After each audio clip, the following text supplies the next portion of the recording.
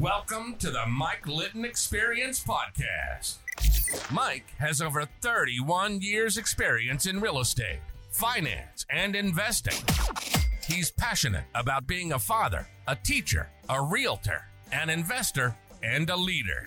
Everyone has a story, and our passion is to help them tell it. And now, introducing the host of the Mike Litton Experience, Mike Litton. So what can you expect from the Mike Litton Experience? You can expect stories that will inspire, motivate, advice that will sharpen your focus, and expert information on real estate, finance, and market conditions. Nichole, thank you so much for being on the Mike Litton Experience. Thank you for having me. I cannot thank you enough. You're one of my favorite people, you know that. I'm one of your biggest fans, and I'm super excited about this. So like we talked about, our big deal is that everybody has a story, and our passion is to help them tell it. So with your permission, we're going to start with where you were born. Where were you born? I was born here in San Diego, Sharp Memorial Hospital, right off the 163. Yeah. Yeah. That's cool. Mm-hmm. Did you grow up here? I grew up between here and Murrieta. Okay. So my parents got divorced when I was young, and my dad worked for a home builder and was a developer, so moved up to Murrieta in 1989. Okay. So he was a part of kind of the Temecula, Murrieta development in the very early stages. Yeah. So I went to school up there, and I've always been back and forth between San Diego and Murrieta, but San Diego's my home. I'm a native. So did you principally grow up in Murrieta? Correct. Okay. Yep, from elementary school until high school. So what was your favorite thing about growing up in Murrieta? Really the closeness in the neighborhood, that real suburban sort of feel, the friends, and just, really watching the whole area go from nothing to, you know how big and busy it is now. I was out there when it was sagebrush. Yeah, I think it was Rancho California. Rancho California when we first moved up there. Yeah. So it was just a really close-knit community. It was definitely before it got extremely populated. And it was a great place to grow up. That's cool. Mm-hmm. So where did you go to high school? Murrieta Valley High. Okay. What were your interests in high school? My interests were, I was very into school. Mm-hmm. I was into having fun as well, but I was a great student. I loved political science. Ooh. I was raised, my dad sort of indoctrinated me from the time of a young age. Wow. Yes. He'd have me listen to Rush Limbaugh, watch every presidential debate. Wow, that's cool. So I was a little conservative by the time I was 12 years old. Oh. It's shifted a little bit, become a little more moderate throughout the years. Yeah. But I was very much into that. That's cool. Yeah. So in school, political science, it sounds like was a big thing, right? Yes. Any extracurricular activities? I never really played sports. I didn't have a lot of extracurricular activities. Okay. I ran track in high school. Okay. But when I was a teenager, I didn't have a whole lot of outside passions, to be honest with you. That's great. I don't think I really discovered that until I got older. That's all right. So growing up, who was the most influential person in your life? My father. Okay. Yeah, he's my hero. Sounds like we'd already answered that before we got to the question. Yep, he's my hero. My dad was a drug addict and alcoholic when I was young. Both of my parents were. And he went to rehab when I was 6 or 7. Mm-hmm. And AA and Alateen was a huge part of my life. We never went to church, but that's how I was introduced to God. Right. And he was my hero because I watched him completely transform his life. Wow. He went from nothing to almost committing suicide, Oh my gosh. to go into rehab, changing his life, having an extremely successful career in development. And he's my best friend. That's cool. Yeah. So you had a front row seat watching all this. I did. The art of the comeback. That had to have been quite an experience. Yep, he taught me the art of the comeback, which has served me really well throughout life when I was in low points and getting myself back to the high points, and just knowing you could put in the work and you can change yourself. You can change a situation if you want to. That's cool. Yeah. What a great way to grow up. Yeah, it was. A lot of life lessons. Lots. So you graduate Murrieta Valley. Mm-hmm. Then where do you go? I went to Mount San Jacinto to get my associate's degree. Okay. And I started my career in the legal field. Okay. So I started as a paralegal when I was 20. Okay. I went to the University of San Diego and completed their program there and started my career fairly young. Wow. Mm-hmm. So what made you decide to be a paralegal? I wanted to be an attorney. Oh, okay. From the time I was little, my parents okay. my arguing tactics were very much on point. You're good at it. And I can be. I've never had a full-on argument with you, but nope. you're very articulate. I can be, that's for sure. And so that was my passion, and my idea was, well, let's get into the field. Let's make sure it's what I really want to do. It's a huge commitment. Yeah, it is. So I got into it and absolutely loved my career as a paralegal. But once I started working for attorneys, I realized I didn't want to really be one. And why is that? The work, the time, the effort. At the time, I would watch a lot of the women associates that I worked for absolutely kill themselves to get to the top, to make partner. And these are some of the women I always held in such high regard, and a lot of them were extremely tough to work for. One in particular, I would leave crying every day. Oh my gosh. She was so hard on me. I never cried in the office. Right. I always stuck to it. Straight face and just getting the work done. Yeah. And she's one of the women who I really attribute, my hardworking skills to, who I ended up really being grateful for and looking up to. And when I left working for her, she, finally was extremely kind to me and told me, you are amazing and I don't know how I'm going to do it without you. And which to me was a really important life lesson. That had to have felt good. It felt amazing.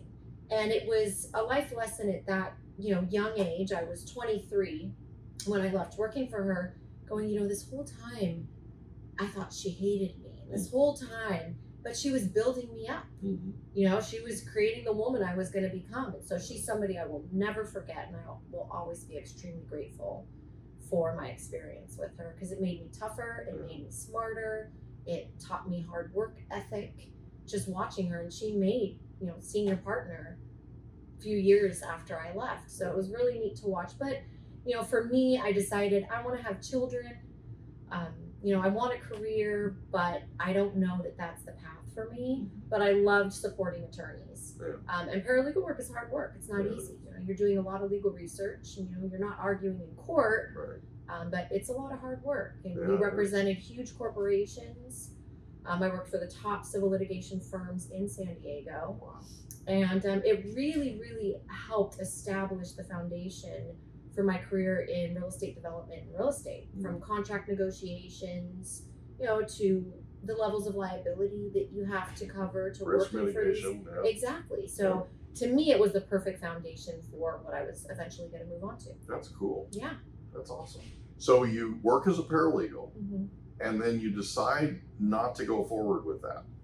What's next? Well, I unexpectedly, I got married very young, at 22. Wow. And then unexpectedly became pregnant at 22. Oh, wow. And had my son when I was 23. And we were living in Murrieta. My paralegal job was here in San Diego. And when it came down to it, I wanted to be home with my baby. I didn't want the extra hours of the commute to be away from him. And so I was able to take my first 18 months off, his first 18 months off of work. My husband at the time was able to provide for us, and I was able to be a mom. And so I feel like I was very blessed to be able to do that. Yeah. And that is a blessing. It really is.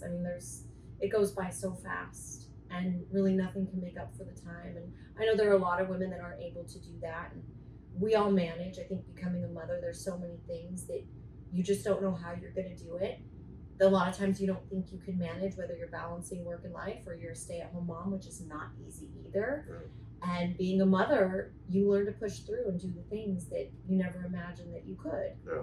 No, it's a struggle. Yeah, it definitely is. And it's hard to balance everything. Right. But it's the most beautiful struggle I think a woman can have. I agree. Sure. Yeah, my daughter's 23. Yeah. So can you imagine? She, not too long ago, she was talking to me about, she was dating a 22-year-old, he was a boy, right? Young man, whatever you want to call him. But she was talking to me about potentially going into premarital counseling with him. And it sounded like to me that she's on a path to where she's probably going to be, getting married at a fairly young age. But Yeah, I mean, I that blew me away. I always thought that she'd be in her later 20s when she finally decided to get married, but you know, we'll see. Yeah. But no, I cannot imagine her as a mom at 23. You know, that's wow. Well, and I'm about to have a 20-year-old, and so when I reflect and think That's so back, hard to imagine. That is so hard to imagine. When I reflect and think back and look at him at the age he is now, I can't believe how young I was. Yeah. And I did go through, you know, I was the youngest one, I think, of the majority of my friends to have a baby and get married. And during that time, there was a lot I felt like I missed out on. Yeah. And that maybe I did wrong. Maybe I started too early. You know, I took a lot of career breaks. And so getting older and kind of feeling like I had to start over again. Yeah. I would kind of approach those times and feel like, should I have done this? But the truth is, God creates the right path for you. No, I agree. And we're all on different paths. It's never too late, you know, not too early. And now my kids are, you know, almost 20 and almost 18. And we have the most amazing relationship. And, you know, there's a lot. I was young. I was growing up when I was raising them too. You know, so there's a lot we talk about and things I could have done better and, you know, reasons why I did them. I was still growing up at the same time I was raising them, but I wouldn't change anything for the world because it just all feels perfect and it was God's path. So yeah, that's cool. Yeah, my dad was actually 23 when I was born. My mom was 19, and I tell people all the time we absolutely grew up together. Yeah, you know, there's no two ways about it. So you have the baby, you take the first 18 months, and you know, big time awesome that you're able to spend the first 18 months with him. And then what happens then? I decided I wanted to re-enter the workforce. The legal field in Marietta, Temecula is very small. The pay is not great. My very best friend since I was 12 years old, her father, his name's Dan Stevenson. He owns Rancon, which if you're familiar with. He went out to Temecula in 1971 and started buying everything up in the area and was the biggest, most known developer in the whole valley. Did pretty well. He did extremely well. He was the first big real estate sales company and development company. And so I, you know, went to him and said, you know, what can I do? What sort of job do you have for me? And I became the executive assistant to the CEO of the development company. Wow. And so we were building master plan communities out in the Menifee area. And so I ran the CFD with all of the presidents of the major home builders here in Southern California. Was the only woman in the room most of the time. I did a lot of project management, entitlements, and really learned about land development, which I had already had a passion for watching my dad being in the industry. I even got to work with my dad a little bit. He'd come to meetings, so that was really cool. But I grew up watching dirt turn into hundreds of homes and community parks. And I grew up riding on the tractors when I was little and listening to my dad go out there and direct contractors and subs and blueprints. And so all of that was already a big part of my life. That's cool. So it was really amazing to be a part of it. Yeah, I loved that job. And my boss at the time was also the mayor of Temecula. Just an awesome person all around. So I really learned a lot. And that was really the beginning of my real estate career. Gotcha. So you mentioned CFD. For those people that are listening that don't know what a CFD is, tell us what a CFD is. So a CFD is a community facilities district.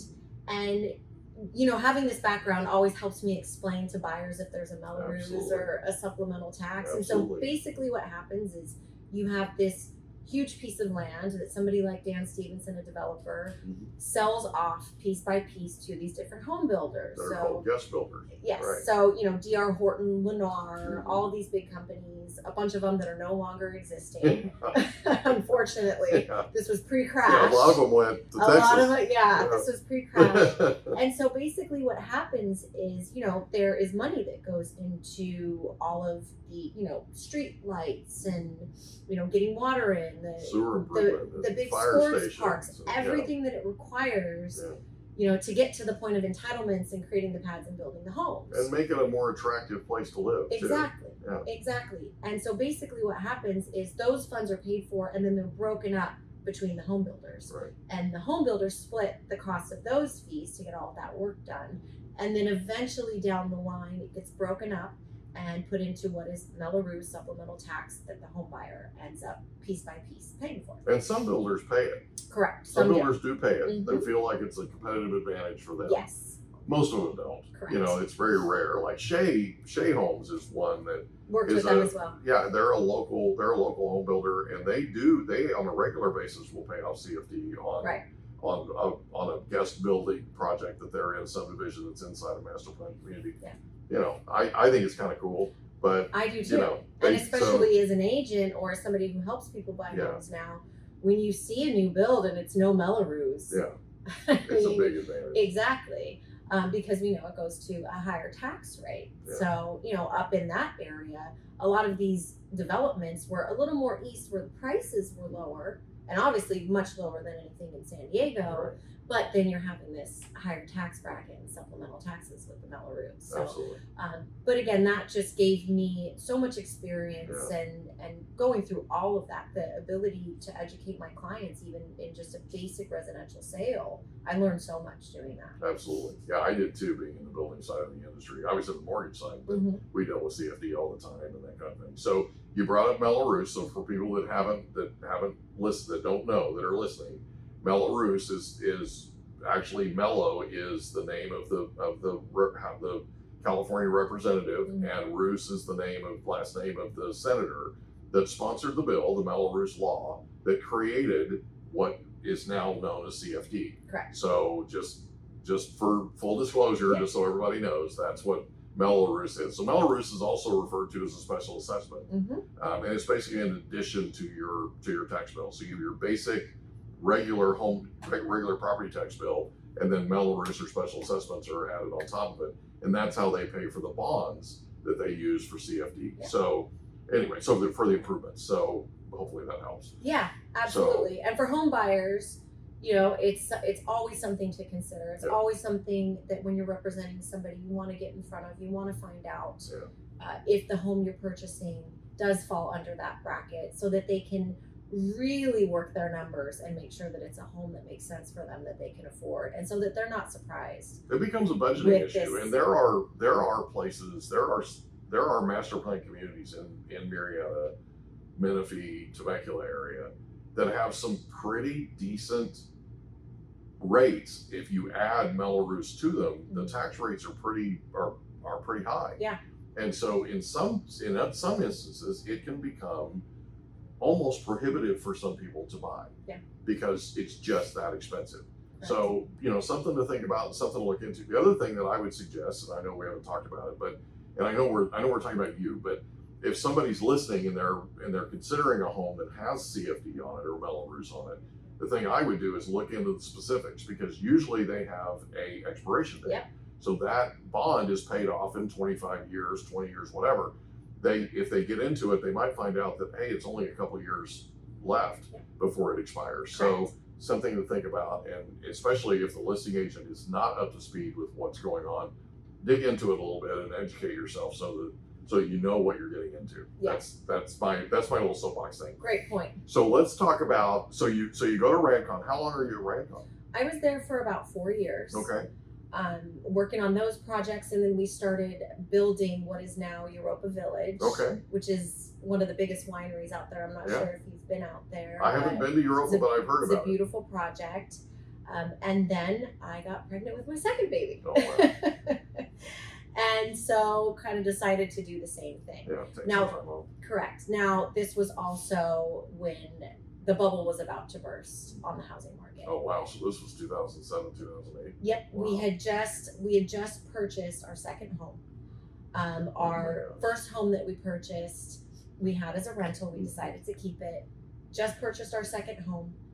Purchased it with one of those really fantastic subprime adjustable rate mortgages. And about a year into that is when everything started. We were just about to refinance to get a lower rate. And our lender at the time, and mind you, there was no indication of what was going to happen.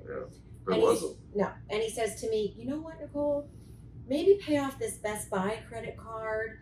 Maybe pay this down. I think I can get you an even better rate. Let's pay that off. Wait a month, and then let's go ahead and do your refi. okay, sounds good to me. I think for a lower rate, right? Right. About 2-3 weeks later, bubble bursts, and we are upside down on our property. Yeah. So our home cost us $375 when we purchased it, and we ended up having to short sale it for $280 because the banks were not working with anyone. Oh my gosh. And that was really hard. Yeah. That was a big blow to ego. Yeah. I'm not gonna lie. I've been there. I didn't want to tell I sold anybody. my house short sale. I didn't want to tell anybody what was going on because we were in that very first wave. I mean, we were in that first ripple, and it wasn't everyone around us was going through it. So felt like a failure, embarrassment, shame, all of that. Yeah. I just had a new baby. Yeah. And so we decided at that point, we had to short sale that home. We were still trying to hang on to the rental. And we thought, let's go back to San Diego. Yeah. Let's move back to San Diego if we're going to have to rent for a little bit. And then that way I could get back into the workforce once again. Right. So, not something we wanted to happen. Definitely learned a lot of lessons there. It was timing, market, ended up happening to the majority of people around us, ended up in some way, unfortunately, suffering because of the crash. Yeah, and home building in 2008 in this area absolutely just went dead. Yep. I mean, we didn't build anything for 2 or 3 years. Yeah. And a lot of those master plan communities and subdivisions, they ended up going back to the bank. I mean, it was really rough there for a while. And we actually had to short sell our house because of the Great Recession. We had to short sell our house. We ended up short selling it, closing it in February of 2012. And we sold it for $400,000 less than what was owed on it. I mean, it was it really did. I mean, it was rough, but it was one of those things. We bought this brand new house we had built in Escondido for $365,000, and then we woke up one day and it was worth $9 million. Yep. Right, in Escondido, right. So we ended up taking out a loan, cashed some things out, paid some bills off, that kind of thing. We owned the Keller Williams office, we owned a mortgage company, that kind of thing. We did some things with that equity, with that capital, and put ourselves in a better position. And then the market just crashes, right? And we end up, no joke, in 2000. So that house you sold for $285, probably a few, like a year later, could have been $200. So, I mean, especially as you go, and I tell people this, and not everybody gets it, but if you look at San Diego like a bullseye, so look at the city of San Diego downtown as a bullseye, and then you look at the rings outside, right? As you go further and further out, when the market shifts, and I've been doing this for 31 plus years now, February will be 32. Wow. So I've seen a lot of, I mean, I got into the business right when we were going into an honest to goodness real estate recession in San Diego. So I've seen a lot of changes in the marketplace. When you go from here, there's very little right around downtown San Diego. There's very little in the way of price instability. Right. But the further you go out, when things slow down, these areas whipsaw like there's no tomorrow. And Murrieta's out here, right? Unfortunately, right? Yeah. And what happens is people that are out here in Murrieta and the market shifts and does its thing, all of a sudden they're like, okay, we're going to lose our house to foreclosure. We're going to San Diego, just like you did, right? You look at the numbers. There's a mass exodus that happens where people go back down to where the centers of employment are, because they need to be closer. And gas prices are what gas prices are, but you're in an economy where that commute. I mean, I had a Marine a Navy petty officer that bought in Murrieta and was putting 80,000 miles a year on his car. It's like, I mean, he's going back and forth to 32nd Street. I mean, unbelievable commute, right? And so it's one of those things where the further out you go, it gets kind of funky. So, right, and you move out there because also the lower home prices. Well, it's more affordable. You get more for less, right? Exactly, but that's a great analogy with the bullseye. And then, like you said, those values are some of the first to drop. Yeah. And then you really have to weigh out your quality of life. Absolutely. And my husband at the time was a land surveyor. Oh, okay. And he worked down in OTAC. he built and did all Now the survey for that's the a commute. 125. I was just talking about 32nd Street. Otay is even way further. So that was 2 hours Oh my goodness. almost each way. Oh my goodness. And depending he's on got a new traffic. baby at home and a 2-year-old. Yes. Yeah. So. And so we just thought, you know what? It makes the most sense. I can go back to the legal industry for a while. I'm going to make more money. It's going to make more sense for us. We'll be able to bounce back quicker than if we stay up there. So we decided to do that. We moved down to Bay Park. And I decided me too. It's such a great neighborhood. That's really cool. I absolutely love it. You can't beat that location. It's fantastic. I don't think so either. So we moved there, and I went back to work for a firm in downtown San Diego. And you and I were just talking about, those paths we're supposed to take, those God moments, those dots that you see connect sometimes when you move a little further in life. And this was one of them. I applied for jobs. And I had applied to a law firm when I was going back to work with my son. Okay. And then they wanted to hire me. And right before I was about to get hired is when I decided I can't do that commute. And I felt awful because I was supposed to start the job that week. I let the administrator know at the time, I'm sorry, I can't do this. I changed my mind. I didn't feel good about it. So flash forward to 2007, I'm going to apply for jobs. I see this same firm is hiring. And I'm like, ooh, should I apply? Maybe that lady's not there anymore. I'm just going to do it. Maybe they won't remember me. I love this because I think the exact same thing. Right? I'm like, it's amazing. It's amazing what your mind will do to protect you. Right? Right? To try to, right? Yeah. So I applied. I kid you not, 5 minutes after sending this email to apply, the woman, her name Same one. Yes. Emails me and says, oh, Nichole, oh my gosh, I would love to hire you. Do you remember me? And I'm going, yep. Yeah. I was kind of hoping you'd forgotten me.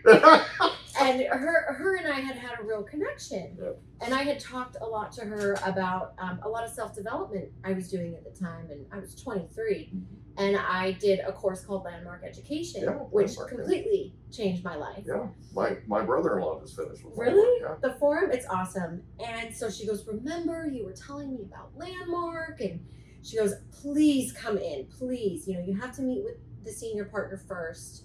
I have to go through the regular course, but I would really love for you to work here. Wow.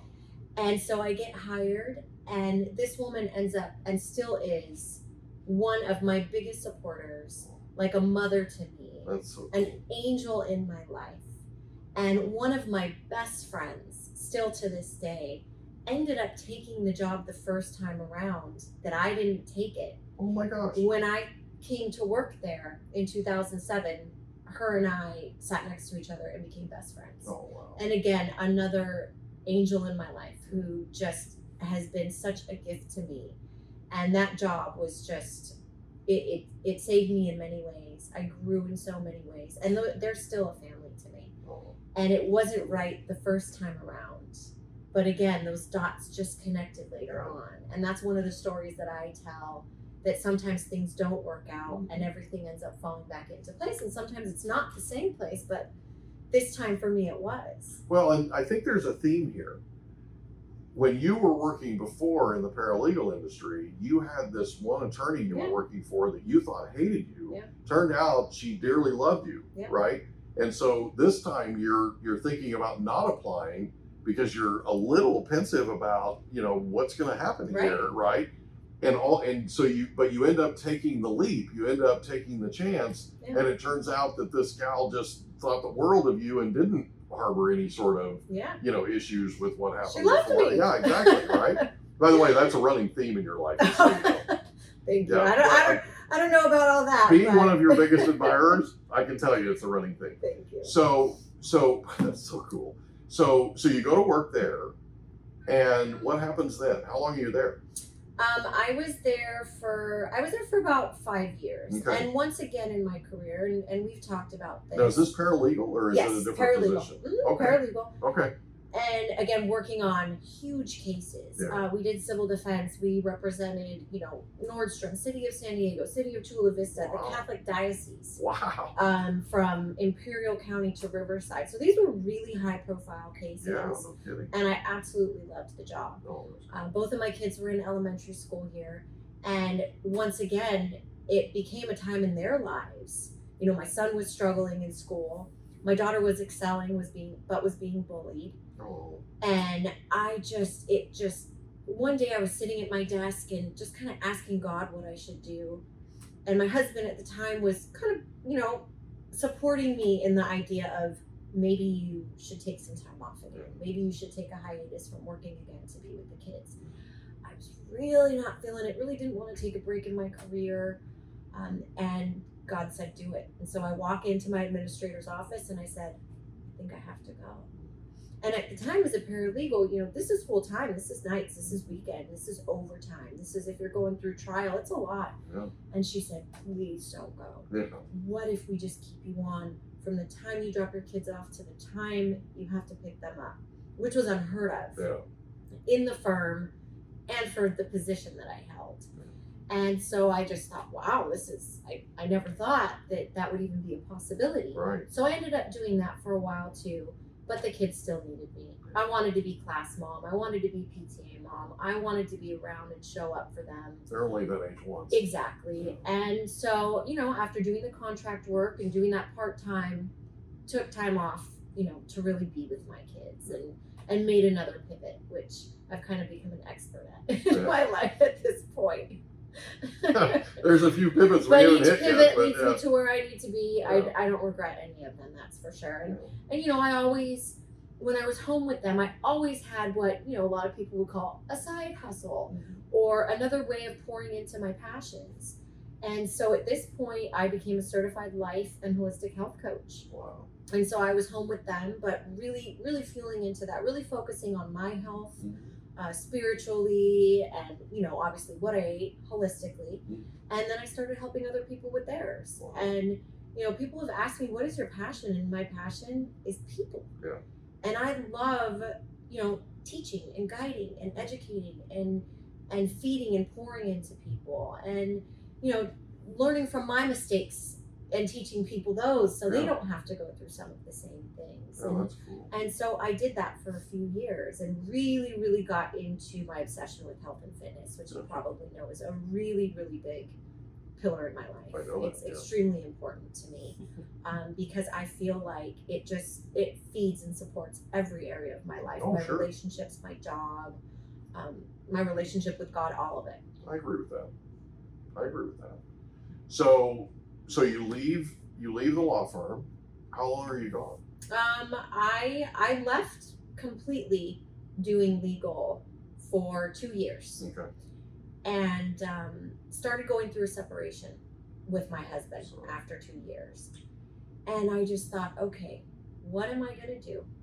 I wasn't very happy about the school system here in San Diego. Yeah. And so I thought, I started looking at my options, met with Dan of Rancon again, and he goes, Nichole, you need to get into residential real estate. You have more personality than 3 of my agents put together.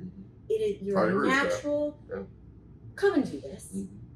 And so we go back to Marietta. So you moved back to Marietta. Okay. Again, schools are amazing. This was going through a time here in San Diego School District that, I had to buy the paper and the pencils for my kids. And, teachers are struggling and move them up there. They love the schools. And I started this is 2013. Okay. I started studying for the real estate exam. Okay. And so became so you didn't licensed. have your license yet? Nope. Okay. Became licensed in 2013 and started then. And got back with my husband after, this temporary separation. And so we moved back there. I started my career there and I had, right out the gate, was very successful. I'll be honest with you. I was very anti-salesperson, which is such a great career to get into as a salesperson. Okay, well, hold on. Explain that for a second. I had this preconceived idea. Oh, I got you. So you thought a lot of judgments. Yeah. So you thought salespeople were slick and correct. Okay, I got you. And I never saw myself as being able to do that. I got you. I thought scripting was cheesy. Yeah. I thought I can do this organically. Shoot, I go to the grocery store and end up making 5 friends. Right. This is just my personality. Mm-hmm. I talk to everyone. I love meeting strangers. Yeah. I love connecting with people. And you're magnetic. Thank you. You are. Thank You absolutely are. And that is a big, big part of it because people want to get to know you. And that's the cool thing, right? Yes. That's why when you go to the grocery store, you end up making 5 friends. You know, Right. that does not surprise me in the least. Yeah. And I just kind of felt like I don't need to do that. You know, obviously I did what I needed to do to get through my training. You know, which looking back now having a lengthy career in real estate, it wasn't necessarily the right move. I did well in the beginning, but I did see agents who started out with me who maybe didn't have that same, you know, you call it magnetic, you know, we were different, but they followed a script. They followed, and I watched them succeed. You know, by doing these things that my broker at the time said, you know, follow this and you'll do great. Yeah. You know, again, I still did well, but I'll tell you, I probably would have followed the steps that I was given at that time because I think I know I would have been more successful. Yeah. Well, there's, you know, I've been doing this for a while, Yeah. right? Probably too long. And, you know, I owned an office for 18 years. Yeah. I was the owner broker and I took a lot of agents under my wing. I worked with a lot of new agents, and that preconceived notion of I'm not a salesperson and I don't like salespeople and you know, that kind of thing, right? That was something that it takes some time to sort of hammer that out. Yeah. It takes some time to get to a place to where you understand, because, you know, I felt the exact same way. I never thought I would ever end up in sales. I was super fired up about real estate, but I never thought I'd end up in sales. And I ended up getting into, and this is not about me, but I ended up getting into reselling for Apple. Okay. I worked as a distributor for a software company that exclusively made Apple products. So it was Apple Macintosh, if you remember the Macintosh. I do. I was one of the top, I was in my early 20s, I was one of the top resellers in the nation with Apple because of this software company. And one of the things that they did that was unbelievably brilliant was they put me through Tony Robbins' sales mastery. Oh, love it. I love Tony. And I learned what sales really was. And it was, all of a sudden, it was like the light went on, right? And you know, if I had it to do over again, I would put every single person that came to our brokerage through his sales mastery program. I would go to your brokerage just for that. Because it's literally, it literally changes fundamentally how you look at sales, how you look at the world, and how you look at your part in it, right? I can't agree more. Because it's, you know, I mean, and you know, I had never understood needs analysis. I had never understood most of what goes into sales. The only thing I ever remembered was when my parents bought a house, that realtor was terrible, and their lender was terrible, and you know, my parents didn't know anything when it was all said and done, and it was like, you know, they were real, you know, almost amateurs when it came to real estate. And when I told them I was getting into the business, they just looked at me like I was from Mars or something. You know, you're not really going to do sales, right? Because my parents and my grandparents all thought that I was going into law. Everybody expected me to become I was one of the top debaters in the nation. Nice. And so that basically, when you're in speech and debate like I was, you're going to end up, the path is you're going to end up in law school. You're going to end up in mock court competition.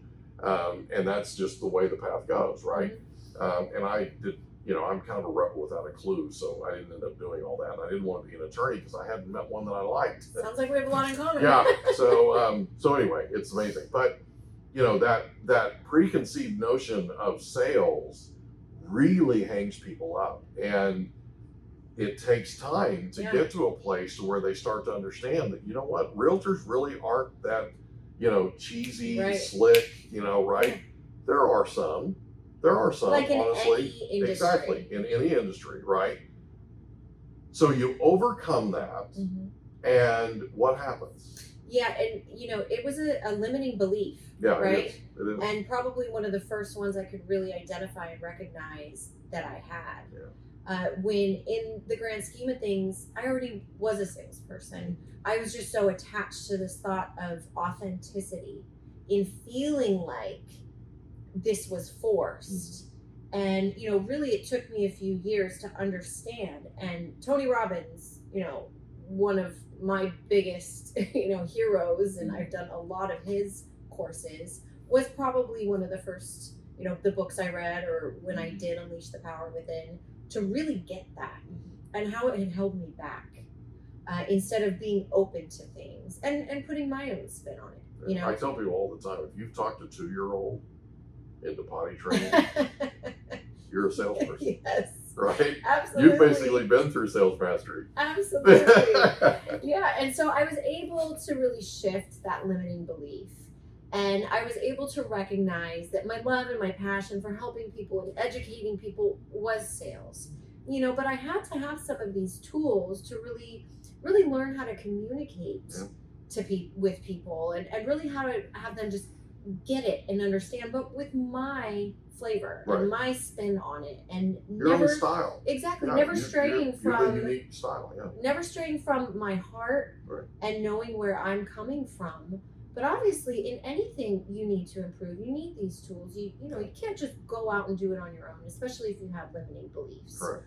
I agree. So I did really well for a few years, and I had a gentleman who owned his own hard money brokerage, reach out to me. We had done some deals together, and he said, I would love for you, to come on with me as an agent, and I would love to start teaching you how to be my right hand and how to put these deals together. And I just thought, yes, I love that. Putting together large scale fix and flips in Malibu, Hollywood Hills, La Jolla, meeting investors while still, having my real estate not really on the side, because I was still doing real estate sales, but yet learning another aspect of the industry. How long were you at Rancon? I was at Rancon for 4 years. Okay. And then you end up at hard money. Yes, and then I start doing that.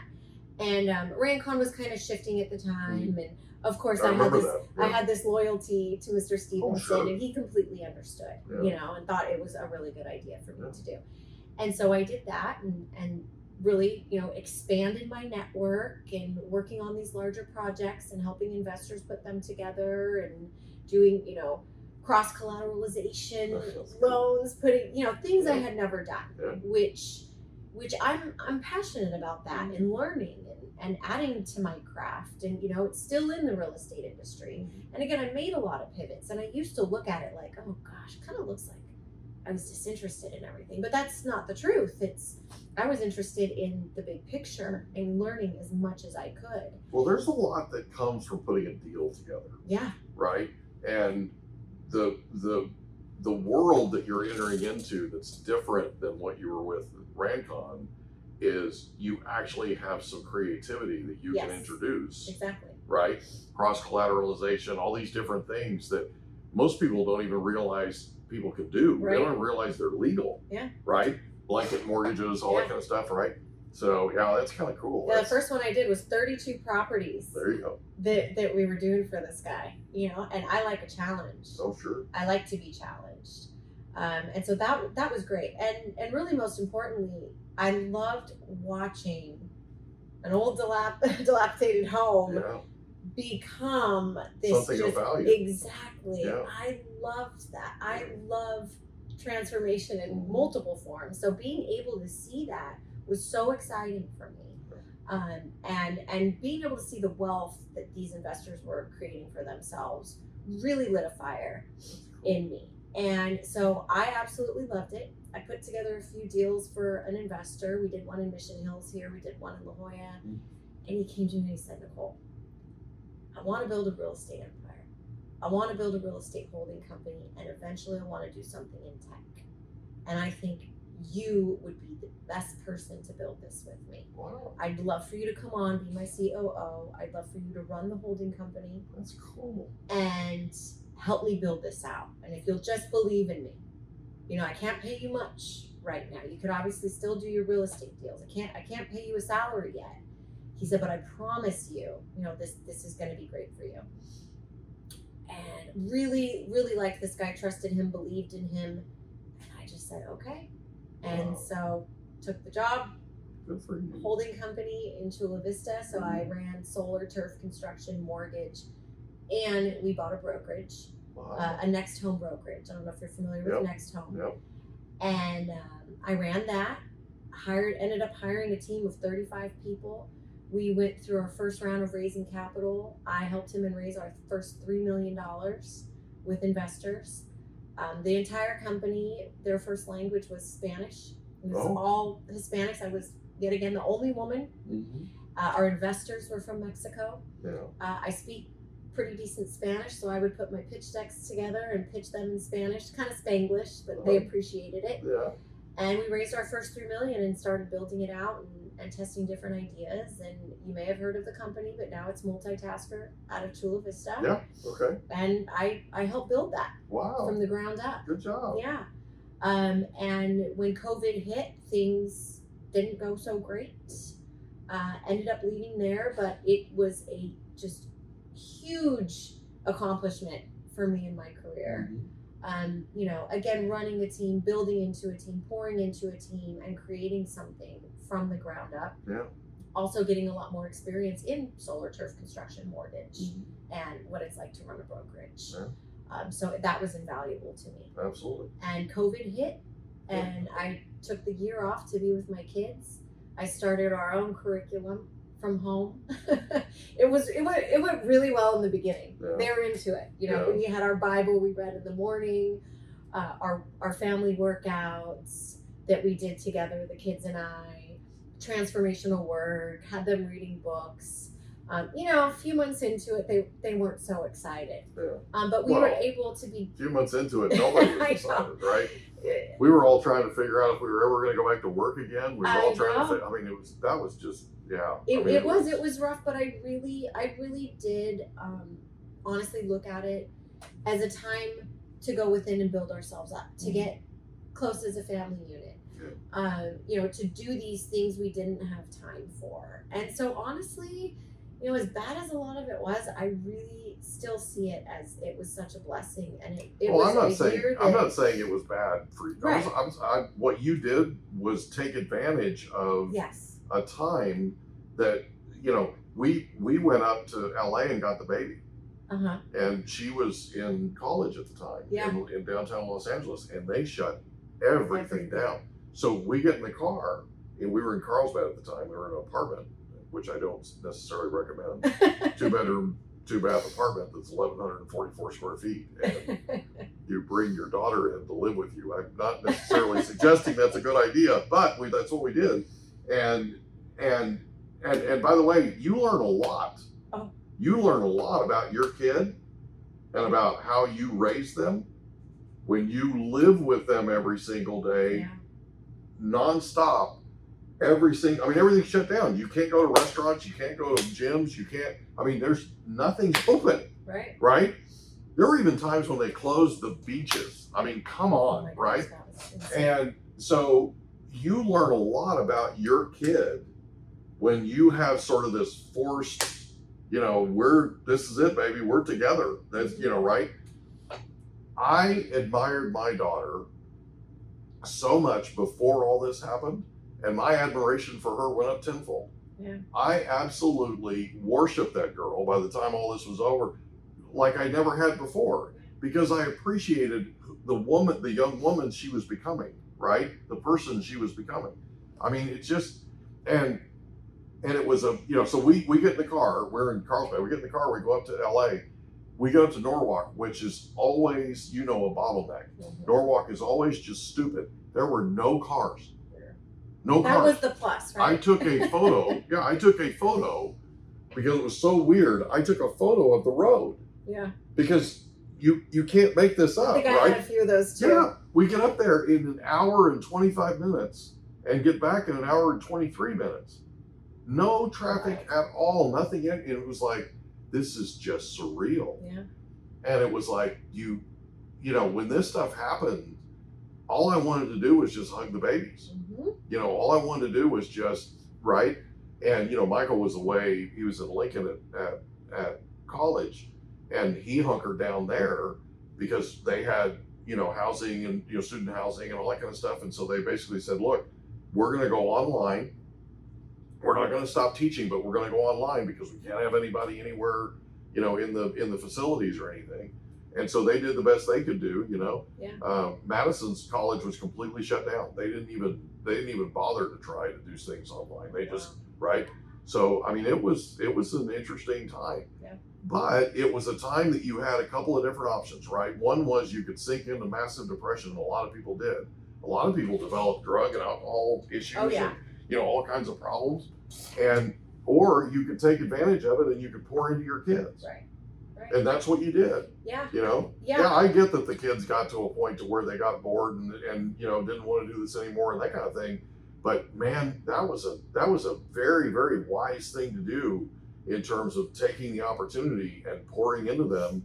I mean, that's awesome. Yeah, it was the only option for me. And, you know, I relate to what you're saying because I admired the way my kids handled it so much. Yeah. I was so incredibly proud of them. They didn't whine and complain. My daughter ended up starting her own baking business. There you go. You know, I had this big whiteboard in the living room.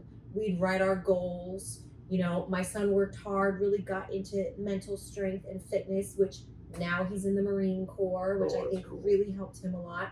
My daughter, it helped spark and ignite that passion for being an entrepreneur, which is now what she wants to do and what she wants to focus on. She'll be going to college next year. Is she 18 or she's going to be 18? She'll be 18 in March. Okay. She graduates next year, June. Wow. And so we're starting her college applications now. There you go. But we took it, and I'm proud of us as an entire family, the way we handled it. Well, I'm proud of you. You know, there are a few times I did drink a little earlier than 5 o'clock because it just felt like you were on vacation. You're kidding. Yeah. You know, I definitely had some of that. There were days where, you know, enjoyed it as a vacation, but, you know, we never went too far off the edge. Yeah. I would do little things just for fun. You know, I applied for, in San Diego, there's a company, it's called Launch Factory. Mm-hmm.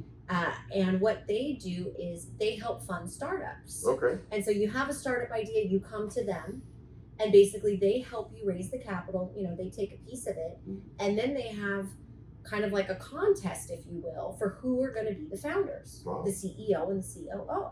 Okay.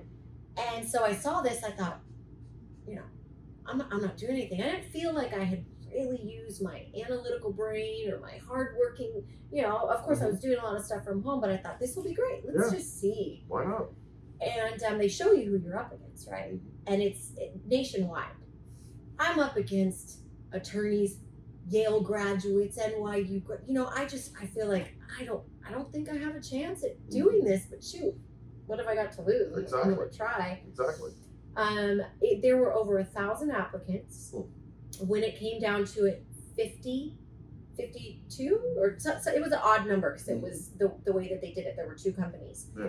I got accepted. Yeah, you did. And I could not believe it. Because again, you could see these people's CVs, their resumes. I'm just going, I don't know how this happens, but I do. I do. I know exactly how it happened. My partner. Remember the magnetism we were talking about before? I mean, that's way better than a degree from Yale or NYU or any of that. Yeah, it felt pretty good. Yeah, and I'm not gonna lie, I needed that boost of confidence. I think kind of feeling stagnant in my career. Yeah. It really helped me a lot. And so there were 6 rounds. And you know, if you made it through one round, you went on. Yeah. And there were 2 companies, and there were, I think, 10 teams. So each round they were eliminated, and then there was going to be like a huge kind of like battle or whatever it was at the end. And you were allowed to skip a week. Okay. And my partner was an attorney from Chicago. He was also big in the political scene out there. And we made it through to the 4th round. and lost. Oh. And we lost because we were both so determined. We never took a loss on one of the weeks, a pass, which we could have easily done, right? And so you had to submit by a certain time, and if you didn't do it, that was it. You were out. Oh, geez. And so his internet happened to be slow that day after we had collectively worked different time zones for almost 18 hours around the clock to get this done. It was not easy. Yeah. And we didn't make it.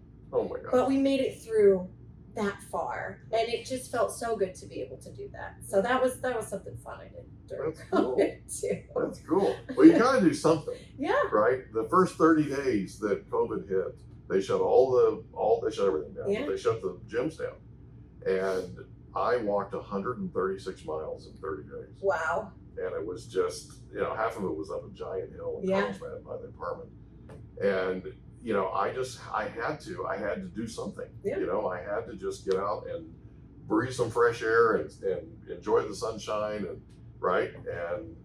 so you do what you got to do. Yeah. So you do. So COVID ends.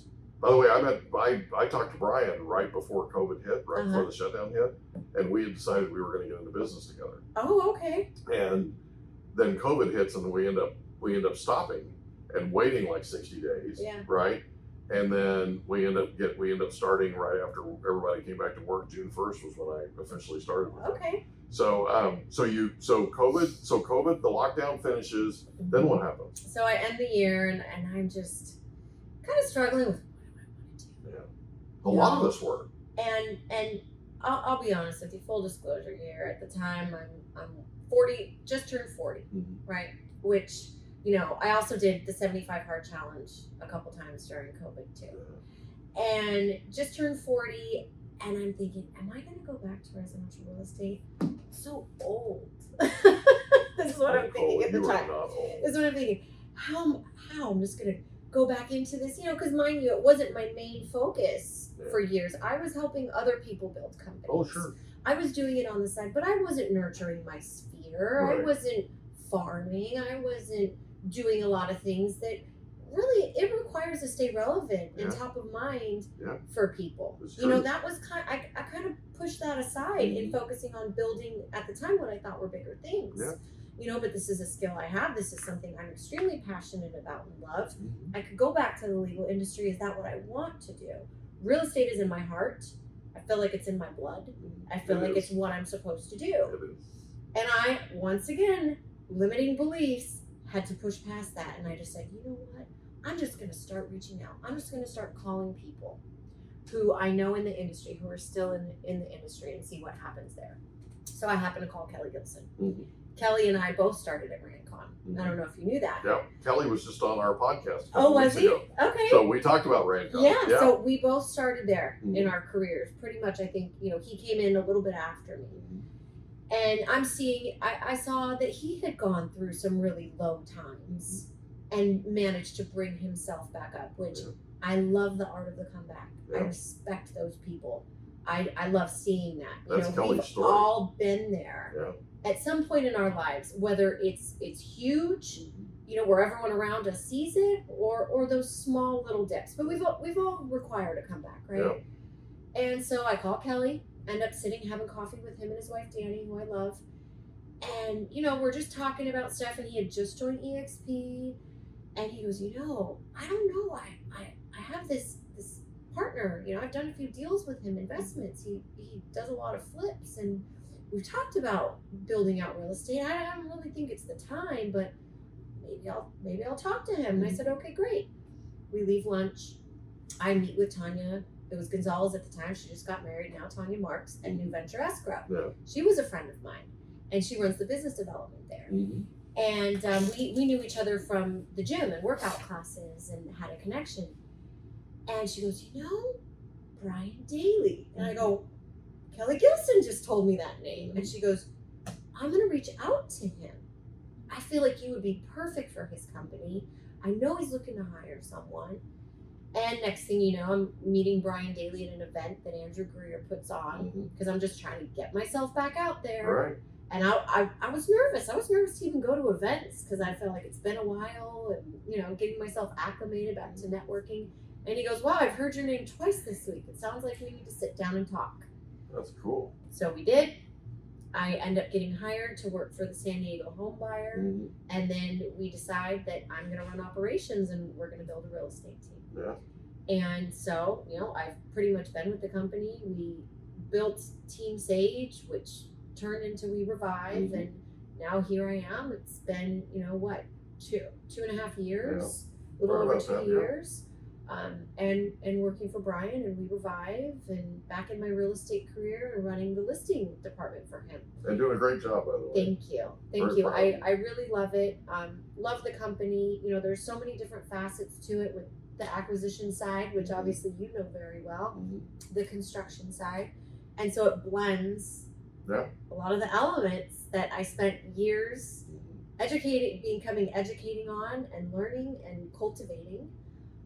So it felt like a perfect fit, and all those pivots and dots have connected, and we've still made a lot of pivots. I made a lot of pivots while working for the same company. We know the market's been shifting for the last few years, so it's required it. But I get to run the listing department and sell these beautiful flips, investment properties. I'm back with connecting and collaborating with agents throughout the county. I absolutely love it. Building relationships. I'm really passionate about that and doing what I love. And it's not always easy. We're seeing ourselves now in a place that a lot of agents are struggling. A lot of companies are struggling in the various aspects of the industry. It's true. We're all kind of bracing ourselves once again, and just kind of preparing ourselves for the art of the next comeback that we're going to have to face. Well, there's wholesale. There's a lot of people getting out of the business. Oh yeah. And that happens in these shifts. When the market shifts, people just bail. Yeah. I've had situations where I had competitors of mine that one day we're competing for a particular deal, and a week later I walk into a donut shop and they're selling me donuts. Yes. They've got an apron. Told me that They've got story. an apron on, and it's like another one was selling me auto parts at AutoZone, and I'm like, okay, right? It's kind of one of those things where you just kind of go, wait a minute. And the other day I got a call from a guy who was in lending, and he worked for a good friend of mine, and he called me up and he said, hey, I just need to talk to you because I've heard your name twice in 2 weeks. And he goes, there's something that's telling me I need to talk to you. And I'm like, okay, what's going on? And he goes, I just wanted to share with you what happened with me and why I ended up going to work doing what he's doing now, which is not in our business. It's HVAC, but it's not, selling real estate or he was in mortgages at the time. But he was sharing with me kind of why everything happened the way it did and all that kind of thing. And I appreciated it, I mean, it felt like it was something he kind of needed to get off his chest, and that's fine.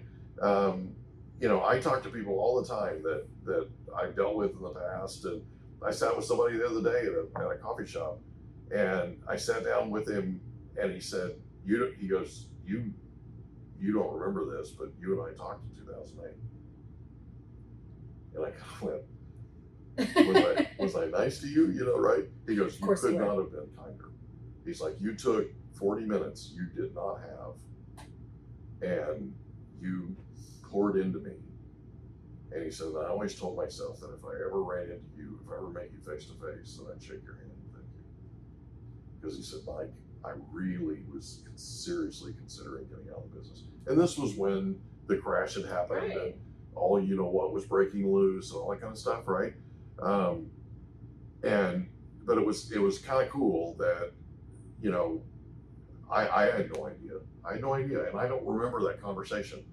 I don't remember talking with him. I don't remember taking the time, but I tried to do that with everybody. Right. I tried to, even when things were at their worst, I try to take time and just listen, and let people talk and let them get stuff off their chest, and you know what I mean? And just try to be there to be a sounding board and try to, if I can, try to help them, Well, and, to compliment you, you're also extremely magnetic, but you come across as truly authentic and truly wanting to help others succeed. Yes. Now, you mentioned, debate team, you're competitive, you have all these aspects, which I feel like a lot of times people look at or almost automatically put them in a negative light, competitive, but you want everyone to win. And that's one of the many things that I love about you. I do. I want all of us to win together. Yes. You know what I mean?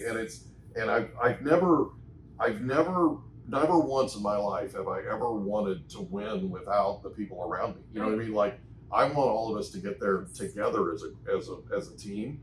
And it's I don't know how to explain it. I think it's the way I was raised, but it's just how I'm built. Like, like when I told you about before we started this, I told you about this plane ride that I took from Texas out here. It's the shortest 2.5 hours I've ever had in my life. But she sat down next to me and said, we have a million questions. I'm like, fire away.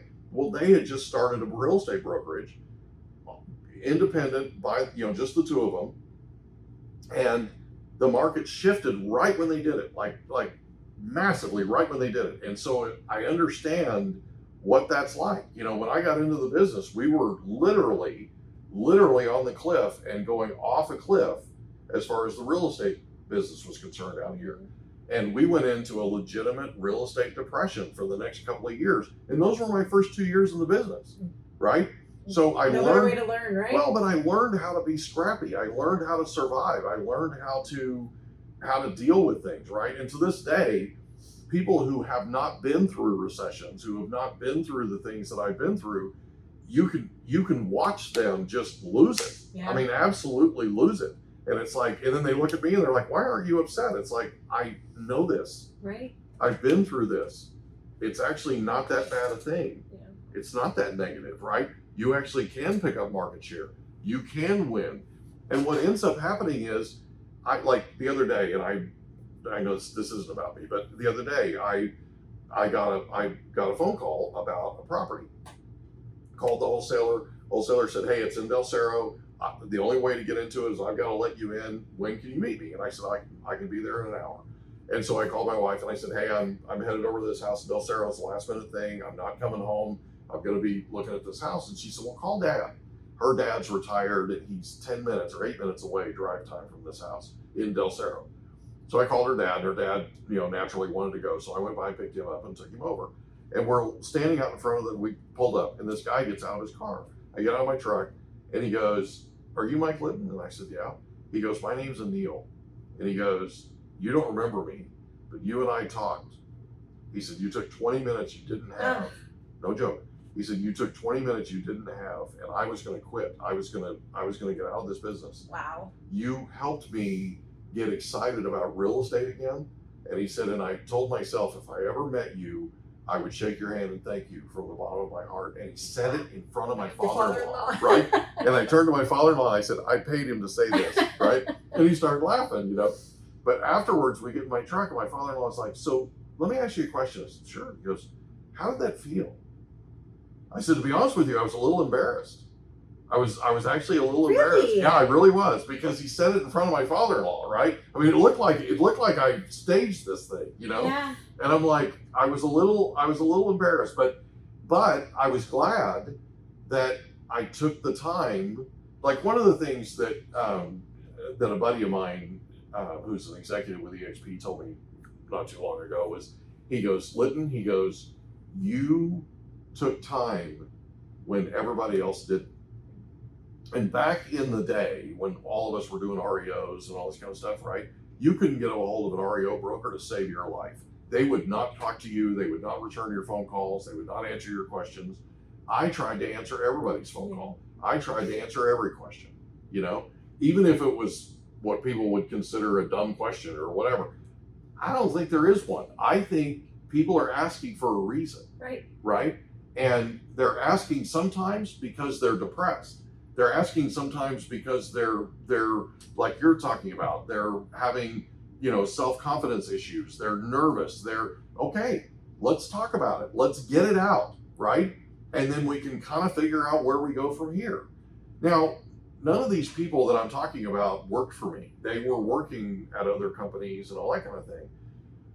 But I feel like that we're all in this thing together. Absolutely. Right? Yeah. According to the National Association of Realtors, 86% of every transaction in the nation, nationwide, is a co-op transaction. Mm-hmm. So if you're a listing agent, you had better take care of your co-op agents, right?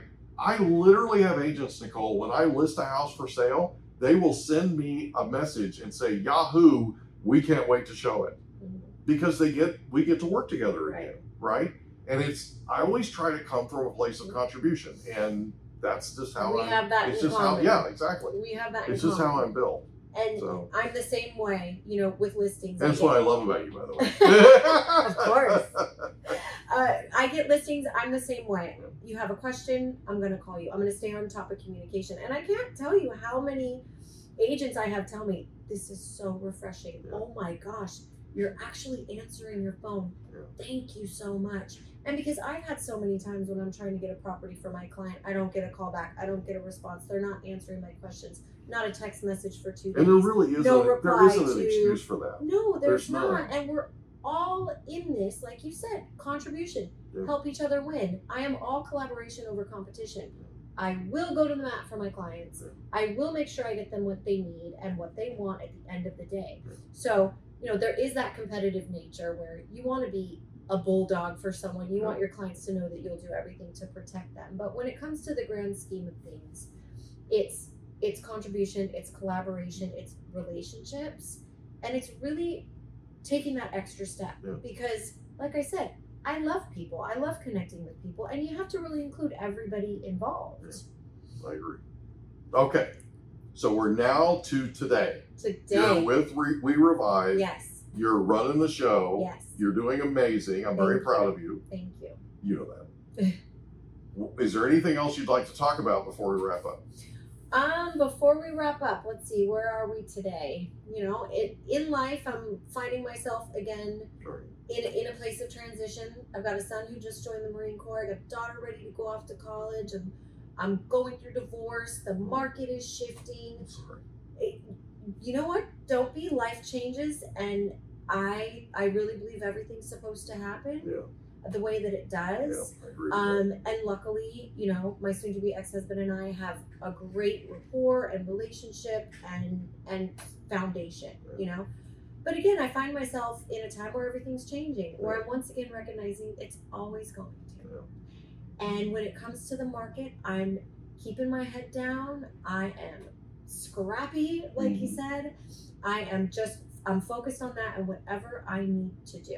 Yeah. So obviously anyone I can help, I want to do it. Any way that I can, hone my craft even more, I want to do that too. Because I want to continue to show my kids the art of the comeback. Absolutely. The way that my dad has shown me several times. Yeah. So I absolutely, love what I do. I'm going to continue to do it. I'm going to continue to work hard.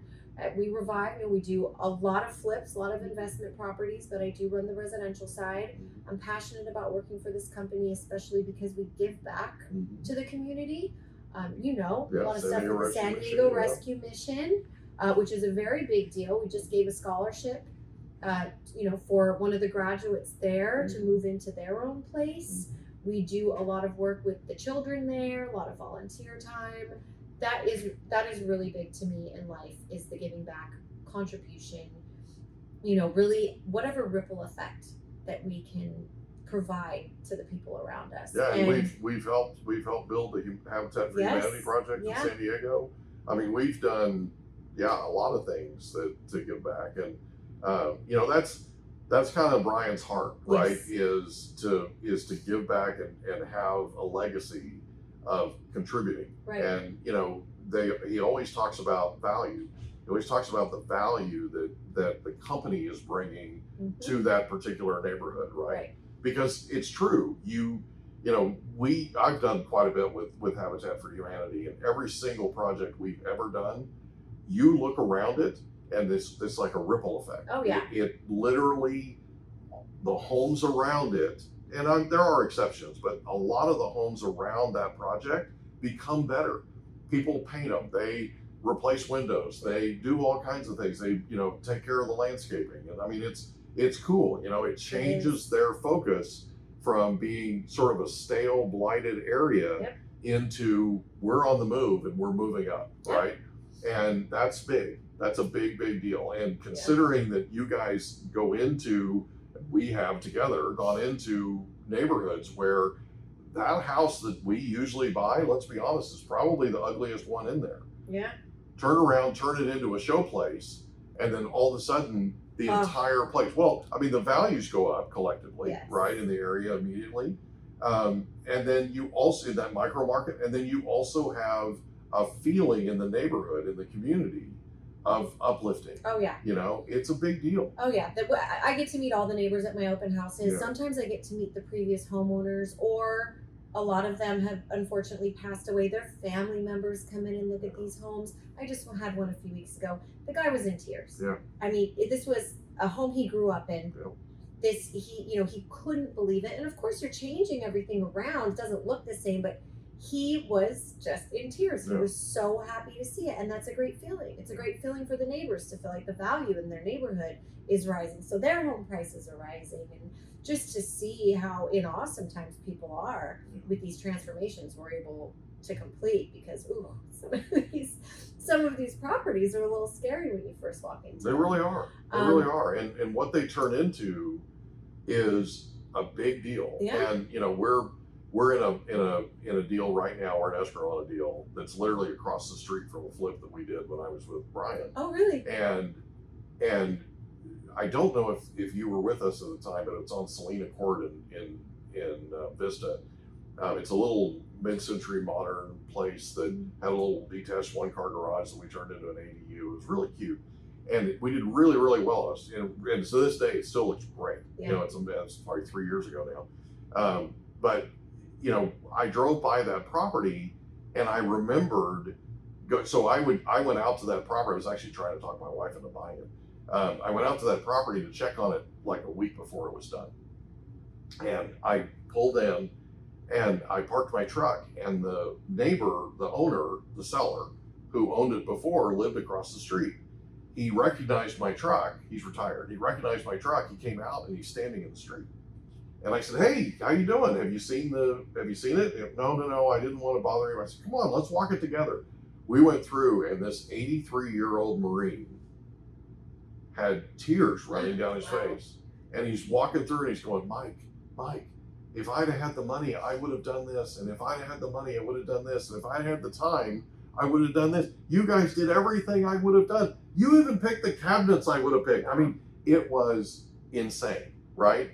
The experience that you have with somebody who's owned a property that they just timed with, capital, effort, age, all those things, they just couldn't get to it, right? I had one in University City that we bought, and I stayed in contact with the executor of the estate. His mom, unfortunately, she was 99. His mom, unfortunately, passed away while we were in escrow to buy it. We finished it, and I sent him the final photos. And I called him up. I said, "Hey Tom, have you checked your email?" "No." I said, "Check your email. Click on that link." And he checked the email and clicked on the link, and he could not talk to me. Yeah. He was crying, and that kind of thing, you can't put a price tag on. Right. There's no way, right? That's the cool thing about the juice that we get from what we do. Absolutely. So it's really awesome. And it's fuel for us, right? It fuels our passion really to keep doing what we're doing. It really so does. I absolutely love it. Yeah, I do too. Anything else? I don't think so. I think we've covered a lot today. We have covered a lot today. I cannot thank you enough for being on the Mike Litton Experience. Thank you for having me. This has been such an amazing time. Thanks, Mike. I love you.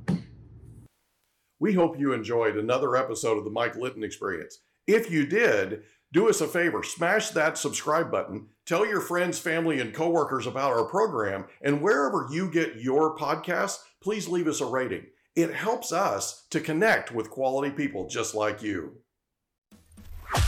And that's a wrap. Another episode of the Mike Litton Experience in the books. Reach out to Mike on Instagram at Litton Realty. Want to meet with Mike? Check out calendly.com/Rio760.